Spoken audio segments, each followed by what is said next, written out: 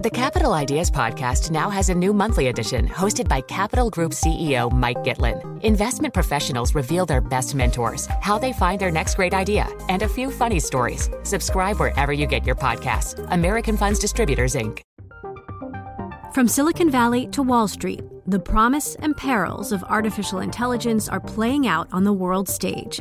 But what will the next phase of AI adoption look like? Which companies from big tech to startups will dominate? And where do the risks and unintended consequences lie? I'm Emily Chang. Join me at Bloomberg Tech in San Francisco, May 9th, to answer many of the industry's burning questions, alongside Snap's Evan Spiegel, Xbox President Sarah Bond, OpenAI's Brad Lightcap, top researcher Dr. Fei Li of Stanford, and many more. More details and just a few tickets left at Bloomberg.com/TechSF.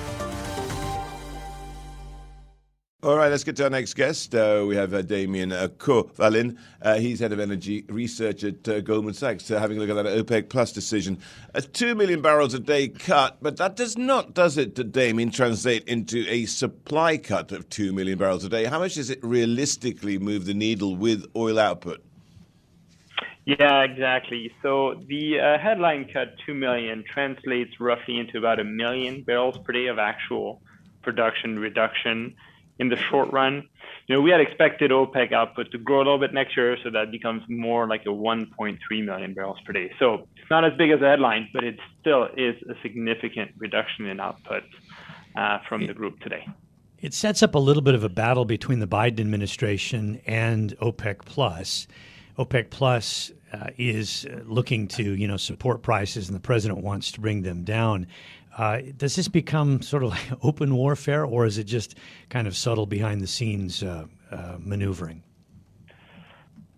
Yeah, so maybe it's worth taking a step back to understand the genesis of the cut. You can look at it along 3 different dimensions. The first one is, look, prices are down 40%. There are significant concerns for a potential economic hard landing. And so OPEC is adjusting supply in response. Second, oil has actually underperformed many of the other cyclical assets over the last several months. It's really fallen a lot more than equities, for example.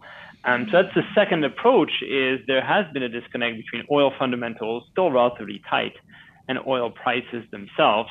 And this cut helps to correct the two in our view.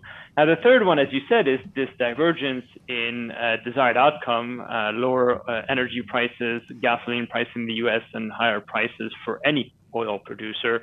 I think at the end of the day, the outcome has to be above current prices because as we look at the last several years, what we've seen now is just structural underinvestment. And so, when you try to combine the two views, you ultimately end up requiring a higher price because investment is just not happening. And this will actually prolong the period of below trend economic growth because you're simply not growing supply enough to grow the global economy fast enough. So it's really then about a time horizon, right? Yes, in the short term, lower gasoline prices may be preferable in the US, but unfortunately the measures that have been deployed to achieve that, think SPR release, for example, are not sustainable solutions. You do need higher prices to finally get investment flowing. And that is eventually where oil prices have to go. Damien, why are Western nations wasting their time putting price cuts on Russian oil, which is already A, sanctioned, B, they couldn't care less about what the West does, and secondly, it's China and India who are buying the stuff anyway? Yeah, so I think the key here is really that Europe has 2 embargoes in place at this time. There is a physical embargo that kicks in starting in December, and then there's this financial embargo on shipping insurance. So the price cap tries to avoid the second or replace the second. But at the end of the day, the first one is what ultimately forces Russian exports to be diverted. It's the one that creates production losses and ultimately gets China and India to benefit from lower oil prices. That's the one, unfortunately, that is, at this point, inconceivable to lift. So the price cap in itself doesn't really matter to the outlook for oil production globally. Russia is being sanctioned, is having to redivert barrels. That's not an easy process in terms of boats, in terms of refineries.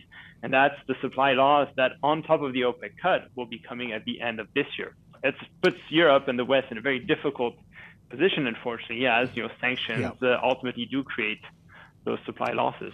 What should we make of the Wall Street Journal report about sanctions on Venezuela, the Biden administration scaling down or planning to scale down those sanctions for Chevron to resume pumping there? Does that actually bring a lot of oil back onto the market? Yeah, so if you think about areas of production disruption, really there are three around the world of scale. There is Russia, of course, there's Iran, and Venezuela. So attempts to ramp up production from Venezuela could help. I think what's important to keep in mind, though, is that this would take a very long time. We actually had a precedent after the civil war in Colombia, and it took 5 years of investment to get production to ramp up. This is heavy oil that takes processing. Assets have been dismantled for their steel content. There are competing claims on assets likely between US, Russia, China. The recovery in Venezuela production is a 5-year endeavor. It's not a short-term solution. Again, what still is needed at this point is investment by producers around the world to increase supply. Those short-term solutions just are not that. Okay, very quickly, before we have to leave things, just give us a sense of what are going to be the main drivers of the oil price different to what they are now, and where will oil prices be in 6 months' time? Sure. So we think oil prices will end this year at $115. The main drivers for that will be ultimately lower supply between the Russian redirection and now this OPEC cut in the face of demand that is resilient. Demand is resilient through September. Heading into winter, there is no natural gas. People will consume gasoline and diesel instead. Demand will rise. We'll start from a near record low level of inventories and fall to a new record low. That is a driver for higher prices. Where could this play out differently? Well, an economic hard landing, not just a recession. All right, Damien, good stuff. Thank you. Damien Courvalin there, head of energy research at Goldman Sachs. Collaborate for a greener future at the Bloomberg Green Festival, a groundbreaking celebration of the thinkers, doers, and innovators leading the way. From design and culture to technology, science, and entertainment. Hear from inspirational speakers and immerse yourself in climate solutions. July 10th through 13th in Seattle. Title sponsor, Amazon. Official airline, Alaska Airlines. Get 20% off using promo code radio20 at BloombergLive.com/Green Festival.